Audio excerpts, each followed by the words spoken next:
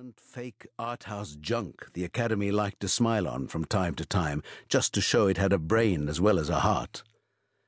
He'd played a low-life hood in a homosexual relationship with a local priest who was knifed to death trying to save him.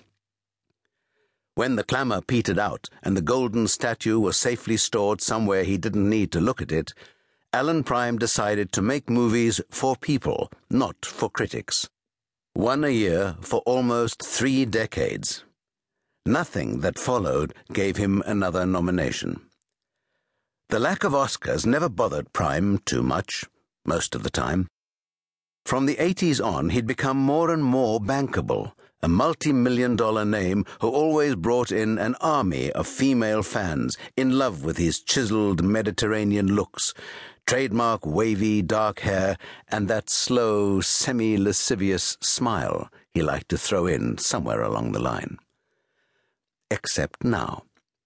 He'd tried, and every time he began to crease up for the famed smirk, Roberto Tonti had gone stiff in his director's chair, thrown back his hoary aquiline head with its crown of grey hair like plumed feathers, and howled long and loud with fury. "This is what I do," Prime had complained one day when the verbal abuse went too far. He was in costume, a long, grubby medieval gown, standing in front of a blue screen, pretending to deliver some obscure speech to a digitized dragon or some other monster out of a teenage horror fantasy, though he couldn't see a thing except lights and cameras, and Tonti thrashing around in his chair like some ancient skeletal wraith. "Not when you work for me," Tonti screamed at him. "When you work for me, you—" A stream of impenetrable Italian curses followed. "You are mine, my puppet, my creature. Every day I put my finger up your scrawny, coked-up ass, Alan, and every day I wiggle a little harder, till your stupid brain wakes up. Stop acting. Start being." Stop acting. Start being. Prime had lost count of the number of times he'd heard that. He still didn't get it. Tonti was 73. He looked 150 and was mortally sick with a set of lungs that had been perforated by a lifetime's tobacco. Maybe he'd be dead before the movie got its first showing in the US. They all knew that was a possibility.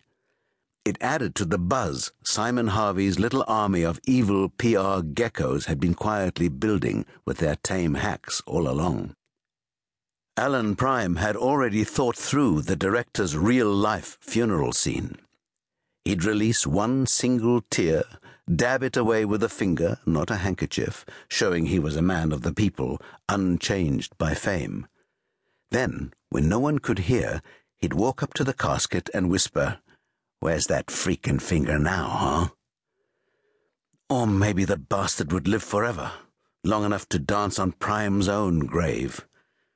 There was something creepy, something abnormal about the man, which was, the rumors said, why he'd not sat at the helm of a movie for 20 years, frittering away his talent in the wasteland of TV until Inferno came along. Prime swallowed a fat finger of single malt, then refilled his glass from the bottle on the table. It was early, but the movie was done, and he didn't need to be out in public until the end of the day. The penthouse apartment, atop one of the finest houses in the Via Giulia, set back from the busy Lungotevere, with astonishing views over the river to St. Peter's, had been Alan Prime's principal home for almost a year. It was empty, save for him and Miss Valdez. "This is for promotion, right?" he asked. "Si," the woman said, and patted her briefcase like a lawyer, sure it contained proof. She had to be Italian, surely. And the more he looked at her, the more Prime became convinced she wasn't unattractive either, with her full muscular figure, that always turned him on, and very perfect teeth behind a mouth singularly outlined in carmine lipstick. "Mr. Harvey say we must have a copy of your face, because we cannot, for reasons of taste, mass market a